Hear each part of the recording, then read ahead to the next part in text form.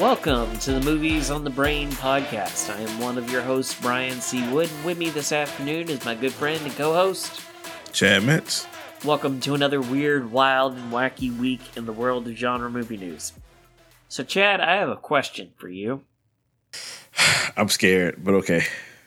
How much of your time in the past, say, week has been taken up by thinking about Steve Rogers' sexual history?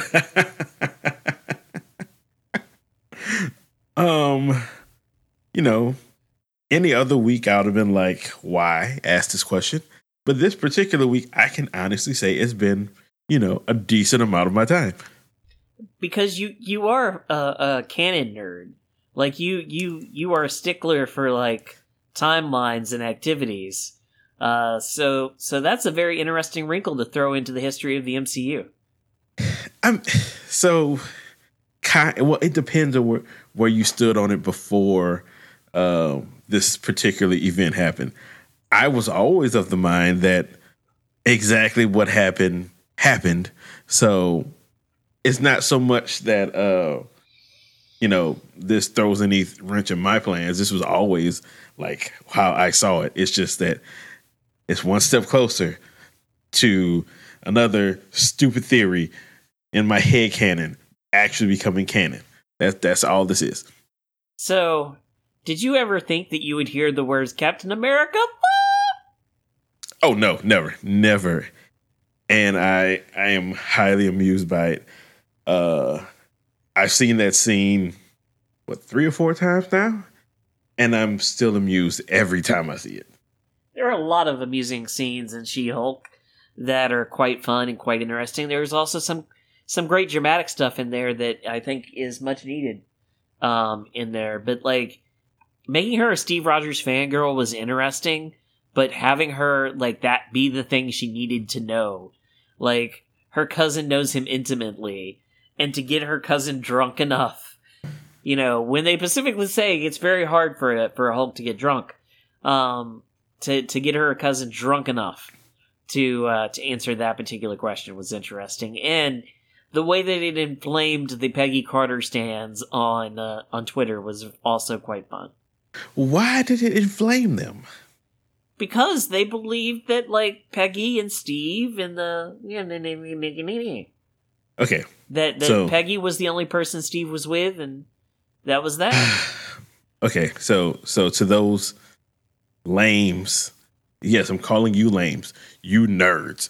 Again, we are all nerds here, but you are specifically nerds. Yes, Steve can be in love with Peggy. He was in love with Peggy. But I don't think he thought he was going to see her again. I mean, they are on a war effort. She was sent overseas, and he's stuck stateside doing what he's doing.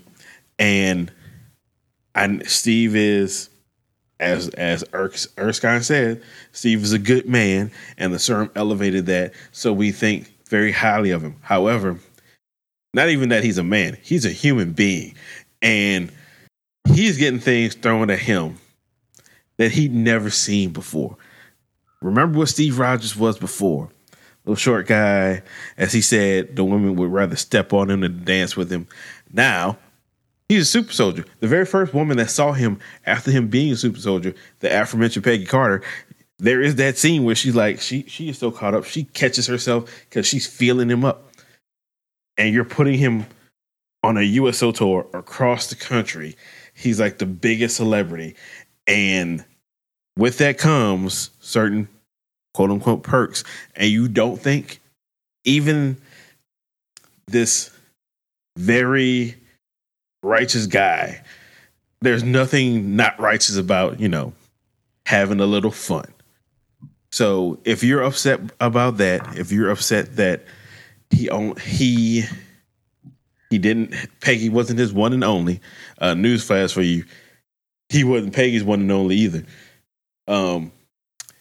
I need you to get your little nerd feelings and be happy that Steve got to explore life before, he went on ice for years.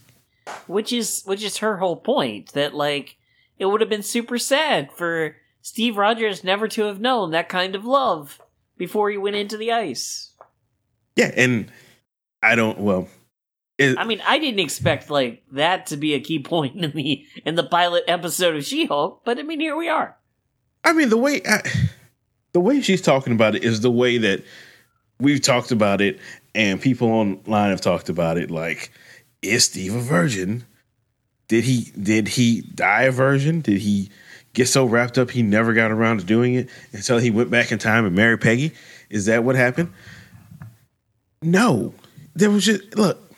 I know Steve is an aspirational figure in that he is so, steadfast and honest and such just a good person that people will put him on this pedestal. And he deserves a lot of that. However, he is still a human being. And again, he's a human being that we've seen is attracted to women. And as we saw in those movies, not just to Peggy, he was in love with Peggy, but he was attracted to other women. And other women are, again, he's the biggest, the way it's framed, he is the biggest thing going during the war. He's a superstar. He's a movie star.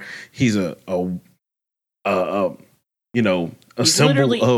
literally a poster boy. Right. Literally a poster boy. So we only saw, we saw two women throw themselves at him prior to, outside of Peggy. In the first movie, the first one just literally throws herself at him and Peggy catches him. That's the second one. The first one is on the USO tour. She just flashes him a smile. And what does he do? He does a double take because he's trying to sign something. He sees her and he looks down and he sees her again and sees how she's looking at him. And look, that's all I need to know right there. That one scene told me Captain America got it in. And why not? Because then you know what happens next? He's on to the next city. There are no aspirations of anything bigger than that. Like, Steve is such an upstanding guy. He's gonna lay out the land. I mean, I'm gonna be here today, but I ain't gonna be here tomorrow. And if you're good with that, then you're good with that. I can't believe we're spending this much time talking about this aspect of it because internet nerds are stuck in their nerddom. Captain America can have sex with women and still love Peggy Carter. That they're not together. He didn't think he was going to see her. Human nature took its course. That's it. Get over yourselves. And as you said, it's very much alluded to, and they use that to fix that 1943 USO tour on there as the exact time frame. The bigger question for me is what kind of conversations were Steve Rogers and Bruce Banner having, and at what point in time would the topic of his sexuality and or his losing of his virginity have come up? Like, Steve Rogers also doesn't get hammered all that often, or very easily, so it's not like this would have been like a drunken, slip of the tongue. When would they have been together, and when would this conversation have occurred for him to gain this knowledge? So there's times, just off the top of my head, they when Age of Ultron begins, they've had several missions before that we don't see, but we see how they celebrate the missions they do have, which they have that big party when they got the scepter. So I think, between Winter Soldier and Age of Ultron, they went on those missions. And when Age of Ultron starts, they've clearly been spending time with each other. So I think that is your prime time for that kind of stuff to be shared. It's just an interesting dynamic. And it's another interesting dynamic that's brought up is the idea that Tony Stark built a secret condo for the Hulk on an island then he used it during the blip. And that him and Tony built a bar together. Like, these are all very interesting things because a lot of stuff gets said by Hulk and Banner in that show that surprised me a little bit because it alludes to the time frame of the blip from the Avengers' perspective and what they were doing after Infinity War ended. And that's something that we haven't really talked about or discussed yet. And if Marvel has been chastised and taken to task time and time again about Phase 4 being directionless, and we've rebutted that here on this podcast many times, but the producers themselves have said that Phase 4 is about responding to the events of Endgame. Well, how did Hulk deal with the blip? We know that in the end, he was the celebrity. He was the one who snapped his fingers and brought half of reality back, remembering to bring everybody back safely so they weren't falling out of the sky and dying. But to bring up in a show that, yeah, me and Tony built this bar and had a bunch of drinks afterwards, and we were coping with the loss of half the universe. It's kind of an interesting thought of those two guys in that particular moment having that particular conversation. Yeah, I found it. What I found interesting specifically about that part, and I missed it the first 2 times I watched She-Hulk. I've watched it 3 or 4 times, which is a whole nother conversation on itself. But in that, talking about them having drinks and stuff, he says that Tony spent most of the time, drinking and complaining about Steve. So, and this is after Infinity War. So they're still portraying that whole Tony having issues with Steve. No. It would have had to have been after Civil War, but before Infinity War. Because Iron Man starts Endgame in space. Captain Marvel has to go get him. Yeah, but that's still after Infinity War. That prologue is an extension of Infinity War. Because then, yeah, they find him in space. It's been a couple of months, he says, and then they find him. He comes back. That's when they go off and they actually chop off. Thor chops off Thanos' head. Then we jump forward the 5 years. So it's after they come back. That's when Tony and Bruce build this bunker, and then Bruce spends all that time in the bunker, merging his 2 personalities, but in the lead up to it is him and Bruce building it. And I guess that would kind of line up because it would be, drinking and complaining about Steve after Infinity War makes sense because you get a lot of that in that scene when he comes off the spaceship, off the Milano, and Pepper hugs him. And he calls Steve a liar and a traitor and pokes at his chest. There's still very, very clearly still animosity between those two, and even more so after Infinity War. Right. And I know it seems when you think about the whole thing of Endgame that Steve and Tony are good by the end of it. And they are, but 5 years has passed. And I think the way this timeline would line up, Tony and Bruce would have to build this bunker pretty within a year of the end of Infinity War, because as you know, Tony becomes a father sometime she's 4. So sometime within the next year, he becomes a father. So before he's a father, they build that. So in that timeline, his issues with Steve would still be fresh off of seeing Steve and them losing everything in Infinity War. So him drinking and complaining about Steve makes sense. And then over time, after his daughter comes and time has passed, he's able to let all of that go with Steve, and giving him the shield back, symbolizes getting over it and them coming back together. So all that lines up, but hearing it in the show, it wasn't something I expected to hear. It kind of threw me a little bit, but it makes sense. It still makes sense within the overall story they've told. The arm and the sling also was a thing that was interesting to me because he gives an explanation for that right off the bat in the conversation in the car. Right, because the last time we saw him was in Shang-Chi. Yeah, Shang-Chi. And he still had it on then, and it just seemed, but he was human Bruce at that point. So in this scene, they explain that and the arm all at once, and they do it, and it's all real quick. but it keeps everything consistent. Like being human helps him heal his arm. He's made a device to make himself stay human. That's why we saw him as human in Shang-Chi. So it brings you up to speed on everything with the Hulk in this episode really quickly, and they do it in a way to not interfere with the star of the show, which is She-Hulk. So all your Hulk stuff, they give it to you. They give it to you quick. Move out of the way. We're here for her. How did you feel about the fourth wall breaking? I know how much you love that during Deadpool.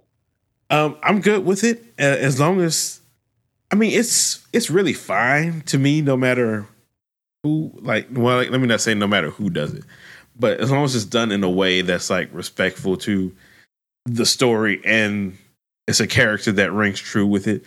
And according to the comics, She-Hulk has been doing the fourth wall breaking before Deadpool, so it all lines up, and I think we'll get more of it as the show goes on. But I liked it so far. Your thoughts on the Hulk versus She-Hulk battle, and the CGI, because I know many people are balking at the CGI and saying it's taking them out of the show. I don't have a problem with the CGI. It is like a step below the movies, but not so much below that I can't get into it. The biggest thing with the CGI is with that step below is that certain times the uncanny valley with the mouth shows up, but it's very little. It doesn't really. There's nothing that like throws me completely off. Like this is so egregious, I can't believe they did it. I know there's no Cats moment in this show. No, there's none of that. But I know there's some people that are more sensitive to that than me, and I enjoy the story. So whatever gaps with the CGI, I'm going to forgive because the story is what it is. As far as the Hulk fight, I find it enjoyable just because it felt like two people that are cousins that were close, and they're close enough that they can fight, like have a real physical fight, but are still, once it's all over, they're gonna, say their little pieces and they can move on because they have that kind of relationship. And I've taken part in those kind of relationships with my cousins. We've when we were younger, we've almost killed each other, almost literally sometimes, but we're still close to this day. So I can relate to their relationship. And then it's always fun to see, Hulk fight somebody. And as Bruce did through the show, he's jealous of Jen and her abilities to have control over this that he never had, and how good she naturally flows into it. And he had to learn this stuff. So, but even in that jealousy, he underestimates her, and he his ego gets involved in all kind of different ways through this in their interactions. And she calls him on it. She picks on him for it, and she takes advantage of it in the fight. But even then, she goes too far and is able to recognize that, and that's where that that closeness in the relationship comes in. So it was just it was fun all the way around. I enjoyed it, and I'm glad we got to see it, but I'm kind of glad we got it out the way first, and now we can just focus on Jen. Well, like she says in the fourth wall breaking, I know you're gonna give a crap about anything else until you figure out how I got these powers. So let's go ahead and deal with that first. Right. And originally, this episode wasn't first.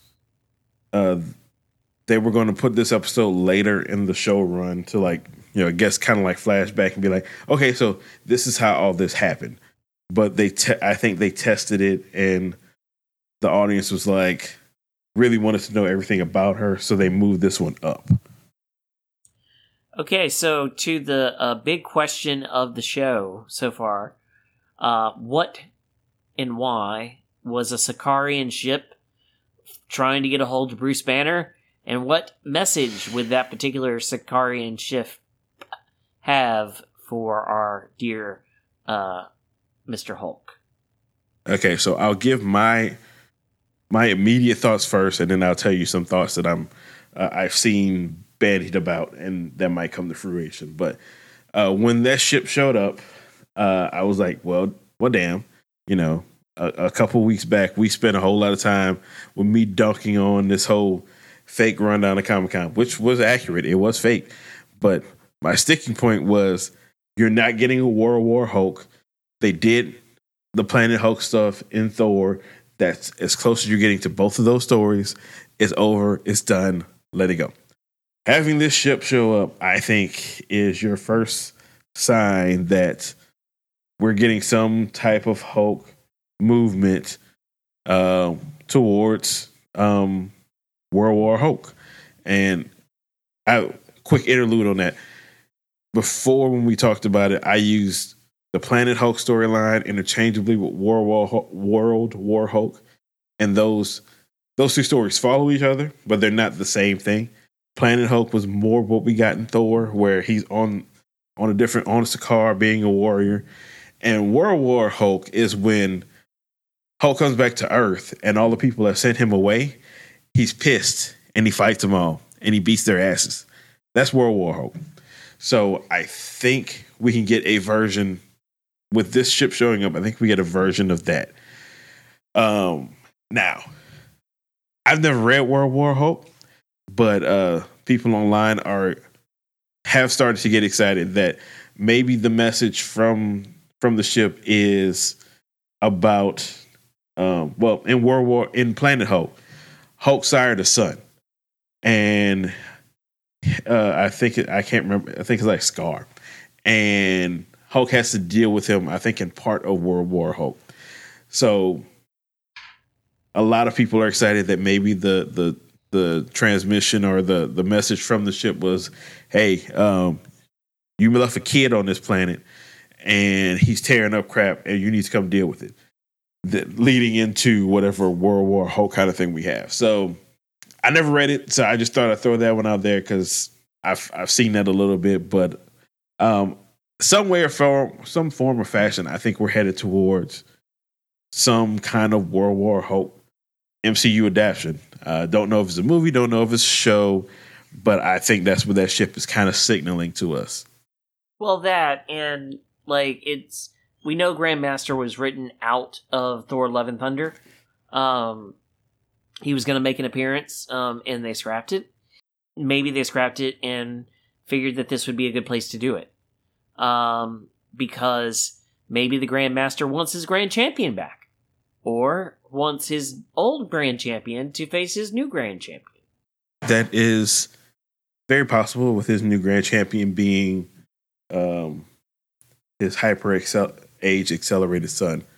And that's the same thing in the comic. He grew real fast. Or, the other thing, too, for me is the Abomination is still in play. Yes. And She-Hulk is now in play. So now you've got, the only thing you're really missing at this point is either Red Hulk or Grey Hulk, or both. Yes. So Grey Hulk is actually our Banner Hulk. In the comics, originally when he turned gray, and then the Grey Hulk came back, and it was an intelligent Hulk, but it was not as powerful. And I think this one, he was triggered only by coming out at night, and he was like a gangster. It's real weird, but that was the thing that happened in the 80s. Red Hulk is a whole completely different character. In the comics, the whole thing was, who is Red Hulk? We didn't know for a long time. It turned out to be General Ross. So I think Red Hulk will show up at some point. I don't think it'll be the same thing as with the comics because, unfortunately, William Hurt. It slipped my mind. This is William Hurt passed this year, so I don't think they'll recast General Ross. Which still works for their Thunderbolts movie because, Val can fill that role very easily. Yeah, and they just say, they named it after him posthumously or whatever. I think so, but I think you still can have a Red Hulk. There are Hulk characters off the top of my head. Glenn Talbot, He's in the army. He was also with Ross. He hasn't showed up in the MCU yet. He was in the Ang Lee Hulk movie, played by, I can't remember the guy's name, the blonde-headed guy. But he was Talbot, and you could probably make Talbot Red Hulk, get the same kind of effect. Yeah, I mean, I just think that it opens the doors a little bit more to a wider Hulk thing. The problem, though, will continue to be the Universal deal, which I don't know when that expires or if that expires. Yeah, somewhere somebody said that Feige said that those things were kind of handled already, so they may have already expired, or Disney made a deal with Universal to pay them so much money to. Yeah, same way that they did with Paramount to buy them out for Avengers. Yeah, so it could be done already. Boy, Paramount must really be kicking itself, huh? Like, this thing called Iron Man happens. You don't immediately just make an offer to buy the studio. You just continue to produce their movies, and then 2 years later, the studio gets bought up by your competition and becomes a giant behemoth. I mean, but that's how the studios are. They're so risk averse. It's like, okay, so we don't have to put up any of the money to make the movies. We just got to distribute it and get that deal. And yeah, they're like, to them, it's like, oh, that's kind of almost free money. We don't deal with most of the risk. And that's what happens. Not dealing with most of the risk, you don't get all the rewards. And here comes Disney to swoop in and make it what it is. So what are your expectations for the remainder of She-Hulk? It's really weird. I don't really have any. I know Daredevil's going to show up. It's not a child's show. It's not a kid's show. It is definitely not that. It's not, but I wouldn't say it's like a straight up adult show. It's more like, teens. Yeah, teens can watch it. Kids, well, the first episode, sure. Well, no, because we know from the previews that she goes on dates, and at least one of the dates she does things. So nothing's graphic, but if you're parents and you don't want to explain why She-Hulk is carrying a man off screen, then yeah, it's probably best for teens. But I'm curious how they're going to keep working the law angle into this. There apparently is a She-Hulk run that people are pointing to. They're saying that it's pulling heavily from, and the trial that's in that run is apparently like influential. The people I've listened to won't say what's happening in the trial, and I don't know which run it is to go and see. But it's something enough people have talked about that I think that'll be kind of the way they go. I just don't know anything about it. All I know is, Daredevil, Abomination. At some point, she gets like official She-Hulk gear because they've got toys in the purple thing. In the preview I saw with Daredevil, she was wearing it. So there's some of that going on. But yeah, I don't really have any other expectations. I'm just kind of waiting and sitting along for the ride. And I just think that it's fun.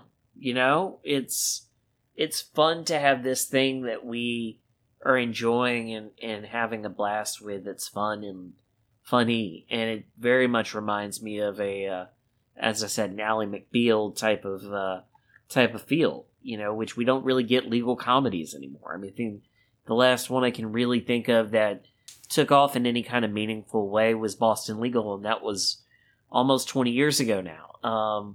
Those kind of things don't happen anymore. It's just not an area that TV has looked to mine outside of the criminal, legal drama. Yeah, and I wouldn't expect a whole lot of courtroom type of things in this. No, they've already said that they couldn't write Sorkin level courtroom scenes. So and our good friend Matt Goldberg decided to bash him for it a little bit. Well, if that's the case, then why is attorney at law in your title? It's because she's a lawyer. And because there are courtroom things that happen. Just because you don't get the finale scene of A Few Good Men doesn't mean that, you're not going to get well-written courtroom scenes. It's just, you're not going to get a whole trial. Okay, you read more Collider than I do. What is he like? Like, because clearly he doesn't like anything that he has to talk about, which is all this stuff. What the hell does he like? Near as I can tell, like straightforward dramas and character studies and meditations on faith. Those seem to be like his kind of wheelhouse there. You know, like Andrew Garfield coming out this week and saying that he went celibate for 6 months and took up fasting to prepare for silence. You know, those kind of stories. No, and there's nothing wrong with him liking those stories. My only problem is that he finds like the nittiest nitpicks of these and just keeps pulling on thread until he gets to this thing sucks. You don't have to do that. You really Remember, we may not have a democracy in 2024, but we definitely will have another Avengers movie, and that's all that matters. He did say that, right? He did. He did. Here we are. Yes, so here we were all basking in the glow of Comic-Con. And he's like, well, you know, democracy is going to fall apart, but corporations are going to continue selling their product to us. I mean, how does he not realize that those corporations are still making the movies that he likes? And that statement still stands that 2024, okay, we don't have a democracy, but we're still getting your the uptight. Oscars are still a thing. Yeah, your Oscars are happening. Your uptight, dramatic work that you love. The corporation is giving you that. You can't. In this instance, those movies are not the same. We're in the same place. It's just that there are more people that are excited about this movie than the movie you like, but it's the same thing, dude. So just don't say that, and you don't have to worry about me like saying that you're an idiot for making that statement. But yes, I did see the story about them saying that they weren't going to... I didn't take that as we're not going to do any legal scenes. I took that to mean like the whole finale of Few Good Men is just Tom Cruise and Jack Nicholson one-on-one on the stand for 15 minutes. And I don't think that that's the kind of thing they're going to be looking to do. No, you're not getting the second half of a Law and Order episode, which is just the courtroom drama. You'll get some of that, but not the whole ins and outs of it. And I am appreciative of the fact that they have said that they will answer the question of what became of the Sokovia Accords post Endgame. Oh, I am intrigued by that because every now and then I think about that. I'm like, the Soviet Accords, the Sokovia Accords are still a thing because it's mentioned in No Way Home when they arrest Peter and everyone. But you know, even since then we've gotten other. I think it might be mentioned in Miss Marvel, which interesting note. Miss Marvel is listed to take place after She-Hulk, so wondering how that plays in. And this is from Disney Plus itself. It listed everything in their chronological order. And Miss Marvel was the last thing. She-Hulk is right before it.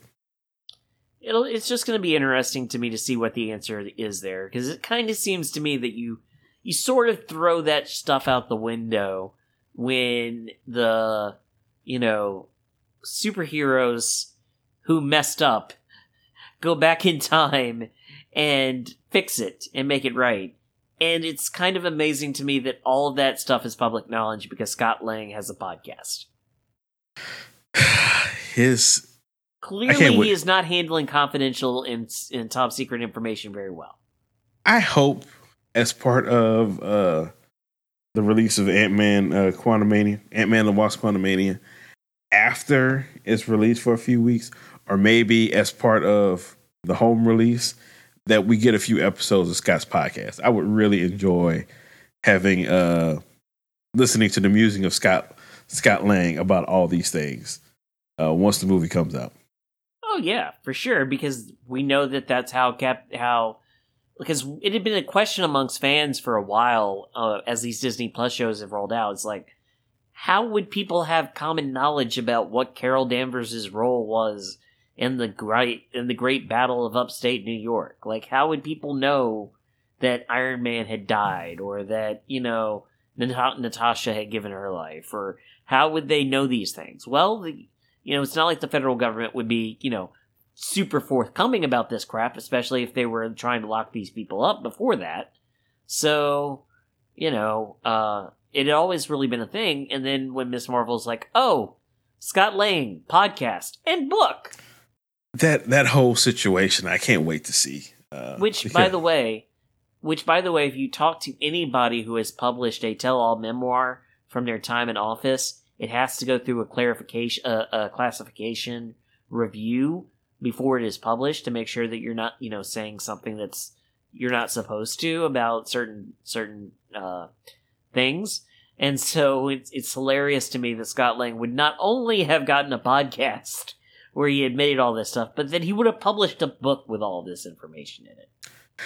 So in that light, it's kind of interesting because, those people in those public lights, mainly politics, because of their positions, they can't say those things.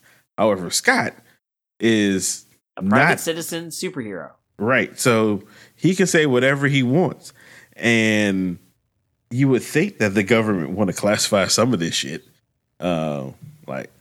Honestly, because when people were griping about how do people know this and this happened, it was all around WandaVision and how dang it, I can't get Monica, how she knew was able to tell all these things, and then like Darcy knew these things and all that. And to me, I'm like, they're working for the government. We had several government agents working in S.H.I.E.L.D. Don't you think they were all debriefed? And then the government knew and or said something and news said something. So I like that never bothered me. But for the general public to know, it makes so much sense that it's Scott just like, yeah, this is all the stuff that happened to me. And why not? They threw him in jail for helping Captain America. I'm telling everything. And no doubt it was as entertaining as possible because we all love Paul Rudd. Oh, yeah. I look forward to seeing Jonathan Majors, tell him, have I killed you before? I can't wait to see what he does with all the stuff that is Kang. So, you saw that the picture that I sent you a while back when it first hit the internet, I sent it to you, and then Simeon Liu got a hold to it and retweeted and said the Avengers are completely effed, and then Glenn Powell picked it up and was like, "Yeah, you better get to that assembling real quick, because my boy's coming for you." Yeah, I remember that. It's, man.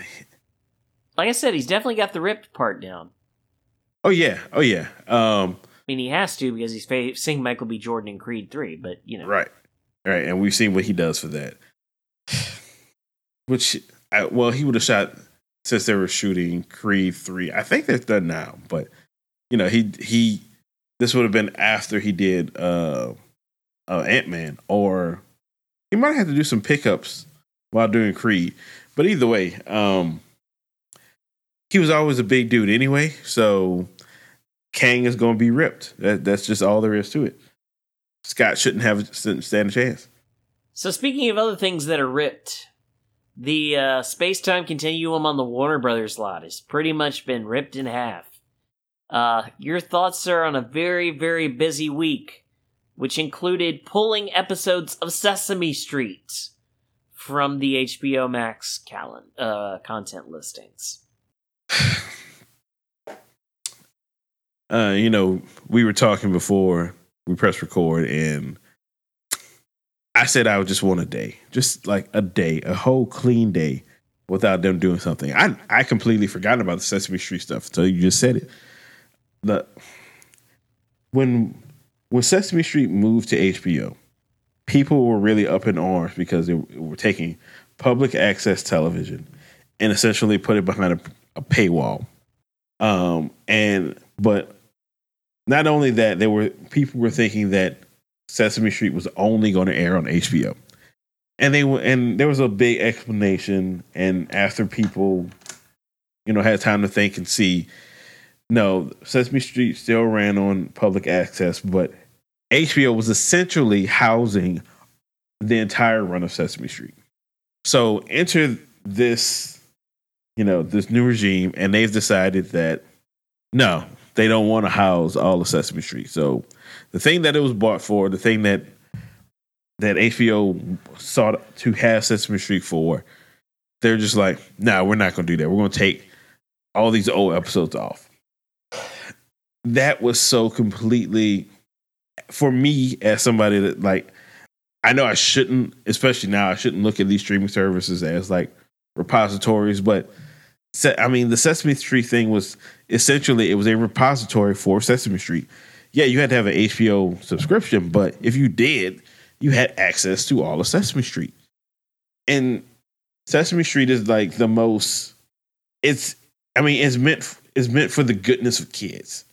So like just the symbolism of removing Sesame Street, so much of Sesame Street from HBO Max is 200 episodes. Yeah, that it's just, there's no other way to say it. It's just disheartening. It makes you like, if you value money so much more over just the goodwill of having this stuff available for kids, it doesn't say a whole lot of good about you.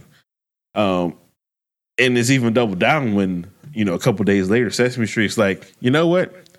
Forget them. We're going to put all this stuff on YouTube. So now it essentially is free because now anybody can go and watch all these episodes. They use YouTube as the repository that HBO Max kind of positioned itself to be when they first acquired it. So all of that to say that it kind of, it further cements the bad feelings people are having about the direction of Warner Brothers and HBO Max under this new regime. So that was that. And, everybody's got a bad taste in his mouth. And then they continue to do what they're doing. So, I mean, there was a really good tweet. I wish I could credit the dude who did it, but there was a really good tweet from one of our Hollywood Insider friends that said it's amazing how in such a short period of time, HBO Max went from being a universally beloved streamer to being a dumpster fire on a daily basis. Yeah, and it's like I still have a hard time with all this stuff, not because of just my feelings on most of the things that Warner Brothers like holds the rights to. It's because a lot of this is like legal corporate stuff of maneuvering things for profit loss stuff, and then the fact that because Warner's has so many things under its umbrella, like HBO Max and HBO are two separate things. So a lot like the things they're doing, we're all housing under Warner Brothers or HBO Max, and not all of it is HBO Max itself. Like the service itself still functions and for the time being moves just to kind of the way that it always has. It's just that they keep doing things and wrapping the name on it, or doing things that drags the name in the mud. And those things would be like the removal of not just like Sesame Street, but there's a lot of animated HBO Max stuff that they just taken off. And let me not just say animated. There's just straight things developed for HBO Max that they've taken off that nobody's going to have access to because they're the only ones that had it. So it's a whole complicated thing. But even in its complexity, most of it is just pointing back to the head of the company as, like bleeding this thing out when it doesn't necessarily have to be that way. Well, I don't really understand from a profit and loss standpoint what pulling your own content off of your streamer does for you in terms of profit and loss.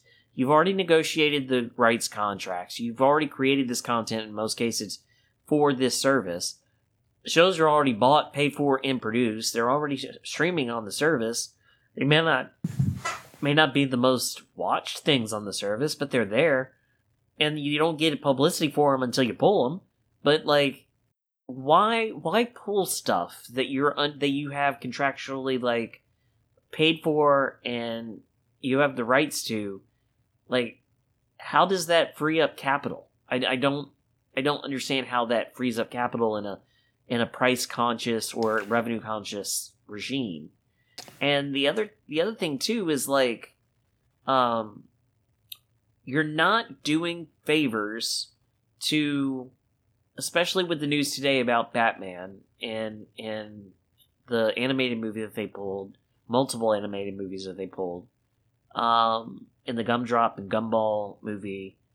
You don't make friends with creators when you pull stuff like that without any notice to the creatives, or when you turn around and try to shop it to Paramount Plus or somebody else, which makes no sense. So we created this content, we paid for it, we made it, but we, for some reason, don't want it on our streaming service anymore, so here, Mr. Competition, please take this off of our hands. It doesn't really make a whole lot of sense, even from the dollars and cents profit and loss point of view. So I really agree with you on like all of the things that were already on the streamers. Like, they're done, they're made, they're there. Why take them off? It's not, as far as I know, it's not costing. It's not like you don't have enough space on your servers. Right. It's not like it's costing you anything. However, with the news today that dropped with like that they weren't moving forward with the new Batman series, the Batman Christmas special, 2 Looney Tunes. One was a movie, one was a special, and a Steve Urkel kind of Christmas special kind of thing. I was talking through this with my brother because I was in that same headspace. I'm like, why would you do these things? And just by bouncing ideas back and forth off of him, I remember people talking about streamers and residuals and how those things are doled out. And then it hit me. It's like, well, so now, not for the ones that already existed on the server, but for the ones that haven't come out yet. Because those things I named just a minute ago, they were saying that they were going to shop them out to trying to shop them around to other places. So if they were to shop them out to, let's say, like Hulu, so they're basically renting it out to Hulu for whatever Hulu's going to pay for it. But then Hulu is paying the residuals to the creators. So they drop an expense and they're adding revenue by doling it out that way. So in my simple business brain, I'm like, okay, I see why they're doing it. However, it to me is still the way that this comes across and the way that people have reacted to it, not just us fans, but creators themselves. It seems like this is more costly in the long run because, again, the people that you're like just crapping on with the things that they're making, right, that are in production or that they made and you took off the service, well, you're screwing those people that you took off the service because now they don't get residuals. And as somebody else, one of the animators on Twitter said, it's not like the residuals go to them. It goes into paying for their healthcare and stuff. So you're screwing them that way.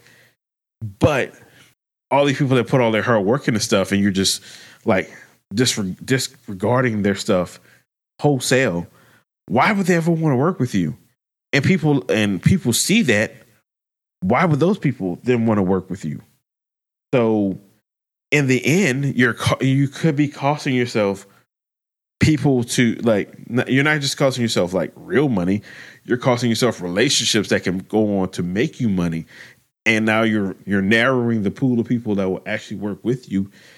So you're narrowing the products you're going to get. So to me, it's like, it's very short-sighted gain and negating long-term success or potential long-term success. Well, I mean, for me, it's more of, I still don't understand the acquisition. If this is your stated position, if austerity is your stated position, and you've made that clear through both your public relations strategy and your moves regarding content, if austerity is truly like your business practice, why would if you have a forensic accountant of any kind of like commonality, like with a grain of common sense, if you hire a forensic accountant and the forensic accountant comes back and says, yeah, we valued their assets at this, and they have about $3 billion worth of debt that would not be consolidated prior to acquisition, and you would be taking that on. That would, like, if a forensic accountant said that to you during the merger acquisition negotiations, you know, one of the reasons, and this is one of the things that people younger than me and you probably won't know about, but there was a time in coaching transitions where universities didn't want to pay buyouts.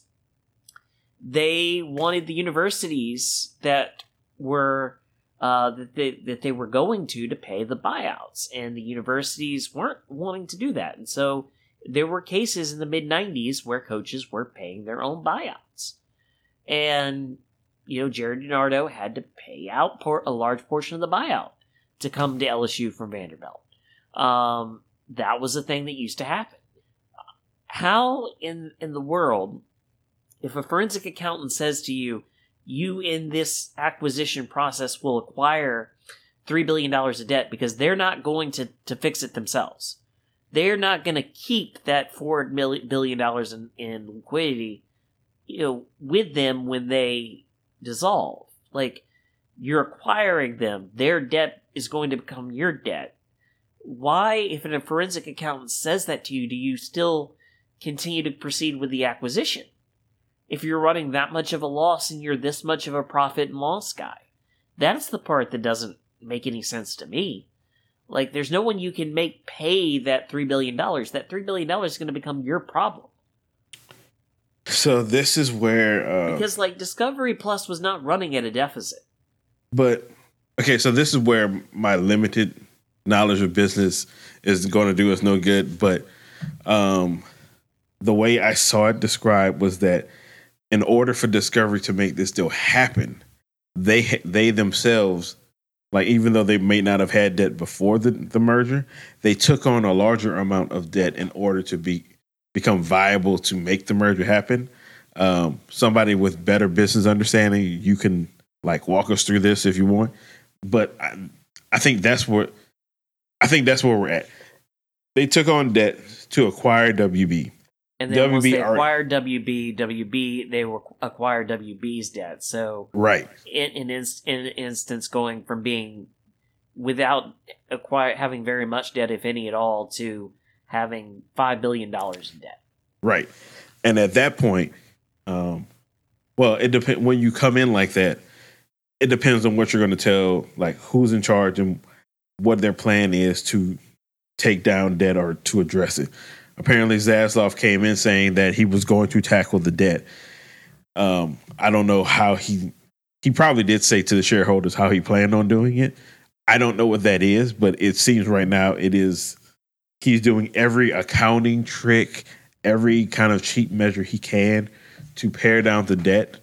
And then, I mean, it's really, really messy and bloody and hurtful right now. He could, and to him, he could be like, this is all the hurt we're getting all the hurt out of the way now. So when we get on the right side of the books, we can go and do whatever we want later. I don't think he's factoring in that in doing it this hurtful way now, how many people he's going to alienate. Now, granted, he can alienate all these people and get them back later by, you know, having some successes and then people slowly come back. Or he could just alienate them for good and be like, well, we're done with you. We're yet to see. But specifically on the animation side, it doesn't look good. He's cut a whole bunch of that stuff. I am terrified for what this means for the Looney Tunes, even though they put it up there like it's one of their profitable brands. But if it's one of your profitable brands, you have a new incarnation of the shorts running right now. You have a movie made in said style from those people making those shorts that you're just like, screw it, shop it out to somebody else. It doesn't make sense to me. So it also doesn't make, like you said, it doesn't also make sense to say, we don't want to pay those residuals. We don't want to have to dole out that little bit of, you know, pennies on the dollar for that money. Make somebody else do it. Yeah, like that's just not a great business model. No, it's very much telling people that we don't value you as people. We just value making our ends meet. That's it. Not even. We don't even value the work you do. We just value making our ends meet. But the one thing they haven't done is cut jobs. When we went through this with the Fox Disney merger, there was a ton of duplication, right? Because they're both movie studios. They both have people in a publicity department. They both have a marketing department. They both have a post-production staff.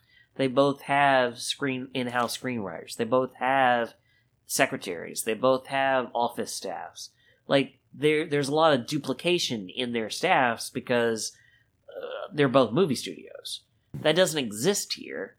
But in most cases, when there's a dramatic merger like this, or a major merger like this, they're job cutting. There are job cuts to reduce staff, to reduce the number of people you have to pay on a daily basis, so that you start saving money that way.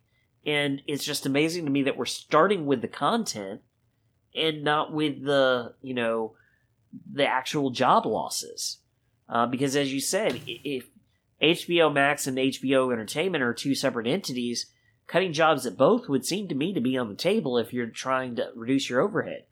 Because you don't just cut productions, you cut people. Yeah, and apparently there have been cuts. Not to the extent of the Fox Disney merger. Right. The Fox Disney merger, it was upwards of, I think, 250,000 jobs. I mean, it was some ridiculous number back then that they did. And those cuts had to come like right around Christmas time too. Right, and that's the I guess that's the thing. It hasn't been as many, and it kind of gets lost in with everything else that's going on. The cuts that are made kind of get lost, but everybody knew that cuts were going to happen. So if it's not as much, it doesn't look as bad. But who knows? Maybe content stuff is just surprising because it doesn't really make a whole lot of sense. I mean, you didn't. If some of this stuff you didn't cut the check for, like, why are you concerned about where it's housed and what it's doing? Like, this is where I get my position that they don't really care about the streamer from, is because they have their own streamer and they're just going to fold that into this. But like, that's not their priority. They don't see a ton of revenue distribution coming from the streamer. They see their revenue distribution coming from TV marketing, TV deals on TBS and TNT. They see their distribution deal, their money coming from, theatrical releases. They see their financial, revenue streams coming from music, from Warner Towers Music. They see it coming from different outlets, from their own company and from Warner's. They don't see it coming, I don't believe, from the streamer. And I think they see the streamer as more of a business hindrance than a business asset. Which is funny to say, even though I'm sure more people saw House of Dragon over the weekend on HBO Max than they did on HBO proper.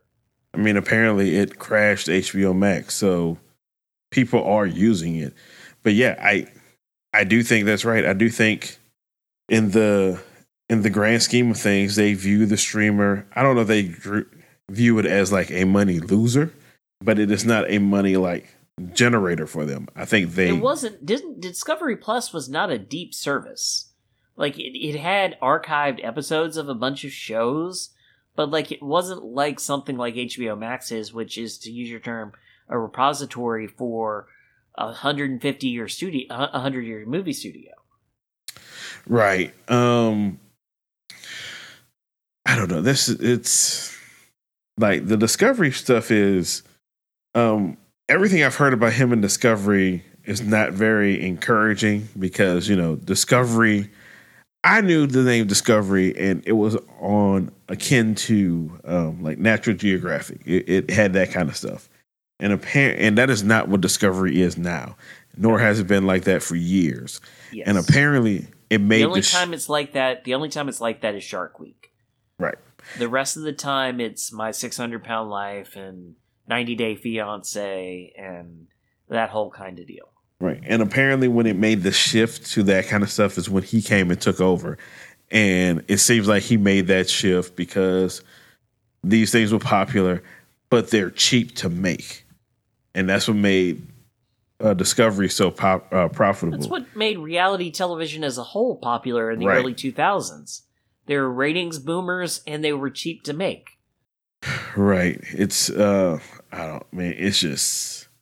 this is just a situation. Oh, I got a tweet about, since we're on this subject of HBO Max stuff. It's from Boris Kitt. I think he writes for Hollywood Reporter, I believe. He said Batman the Cape Crusader, that's the animated show that we've been talking about that people are saying that it's canceled. He said the show is not canceled per sources, just not going to stream on HBO Max. The show is in deep production. Nothing is paused. It will show up somewhere.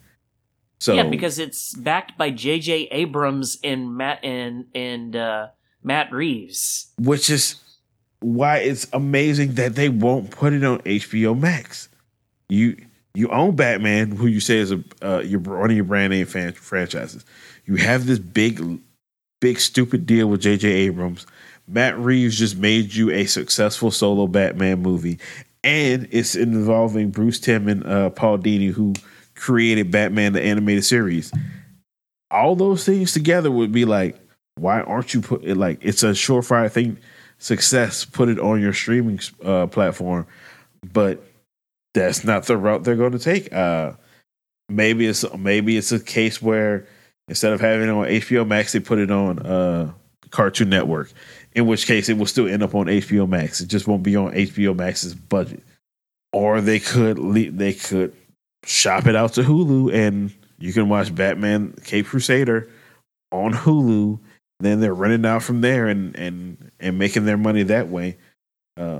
It's amazing because, years ago, I say years ago, but like 5 years ago, Batman the Animated Series was streaming for free on Amazon Prime. Yeah, on Amazon Prime you can watch Batman the Animated Series and Superman the Animated Series, all those kind of things. And Warner Brothers slowly took all those things away. Why? To put them on HBO Max. And here we are. The current Warner Brothers is like, nah, you get a Batman show and you get a Batman show, and then you just pay me all the money, and I won't put it on my own goddamn streamer. Like, it's kind of frustrating. I mean, it doesn't seem that they're making it a priority, and I think that it might genuinely be that they don't see enough potential revenue for it. I mean, you have to remember Hamada and the ownership, AT&T, Warner, the AT&T group, they saw the streaming wars coming, and they were like, we want to have a stake in this, and we want to be in this fight, and they focused heavily on the streamer, and the streamer helped them out a great deal during the pandemic of 2020. Like, that content, whatever you want to say about the release strategy, that content helped drive subscribers during the pandemic. It helped their business model. And, now you've got these dudes coming back in behind them saying, like, this thing isn't making enough money for us. We need to go in a different direction. And I just think it's an interesting business model. I mean, interesting is a way to put it. I don't know if this is going to be a successful model, but it's the one we're stuck with. Well, I think that the general consensus is that this is either going to be this merger either succeeds or fails in 3 years. And if we get to the point 3 years from now where they still aren't profitable, I have no doubt that Zaslav and the Discovery Group will sell them off. Yeah, well, I mean, before it comes to that, maybe because there's always a board for these kind of companies. Maybe they vote Zaslav off the island and try to get somebody else to come in there. I really don't know. It's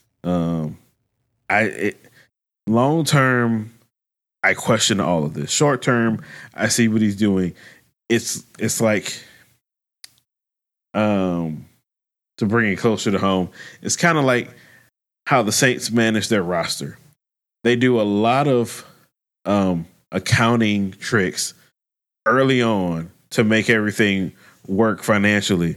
But if all those accounting tricks have to be called on in the 2 years down the road when they're supposed to be called on, they're screwed. They just manage to always keep doing this smoke and mirrors thing. They keep putting things on the credit card and then finding ways to keep the creditor from coming right. and collecting. Right. So it's a lot like this. Warner Brothers is a lot like that. I just don't think they have the same kind of magic with the smoke and mirrors to make this keep lasting in the long term. In the short term, it's going to hurt a whole lot of things. But when people look at the books, they might look better. And I think that might be all they're going for right now. Well, at the same time, Mickey Loomis does all that great accounting work, and he's a capologist, and he's great at what he does. But the thing is, the team has been successful on the field for 5 years. So, like, you are doing those accounting tricks to keep the team competitive and to keep star players. This is the opposite of that. You are doing math that is detrimental to your product on the field. You are actively taking steps that are harmful to it, and you're pissing off players in the process, who then go on talk shows and talk bad about you. So, like, it's actively doing the negative, whereas Loomis has been doing the positive. Because if you really stop and think about it, this Jeff Ireland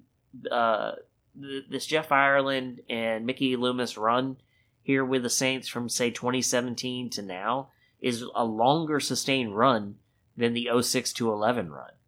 So, like, since those 7 and 9 seasons, they've been doing these tricks. They've maintained being competitive, in a way that for a longer sustained period of time, in my mind, than they were earlier when they were, when Sean Payton had just gotten there.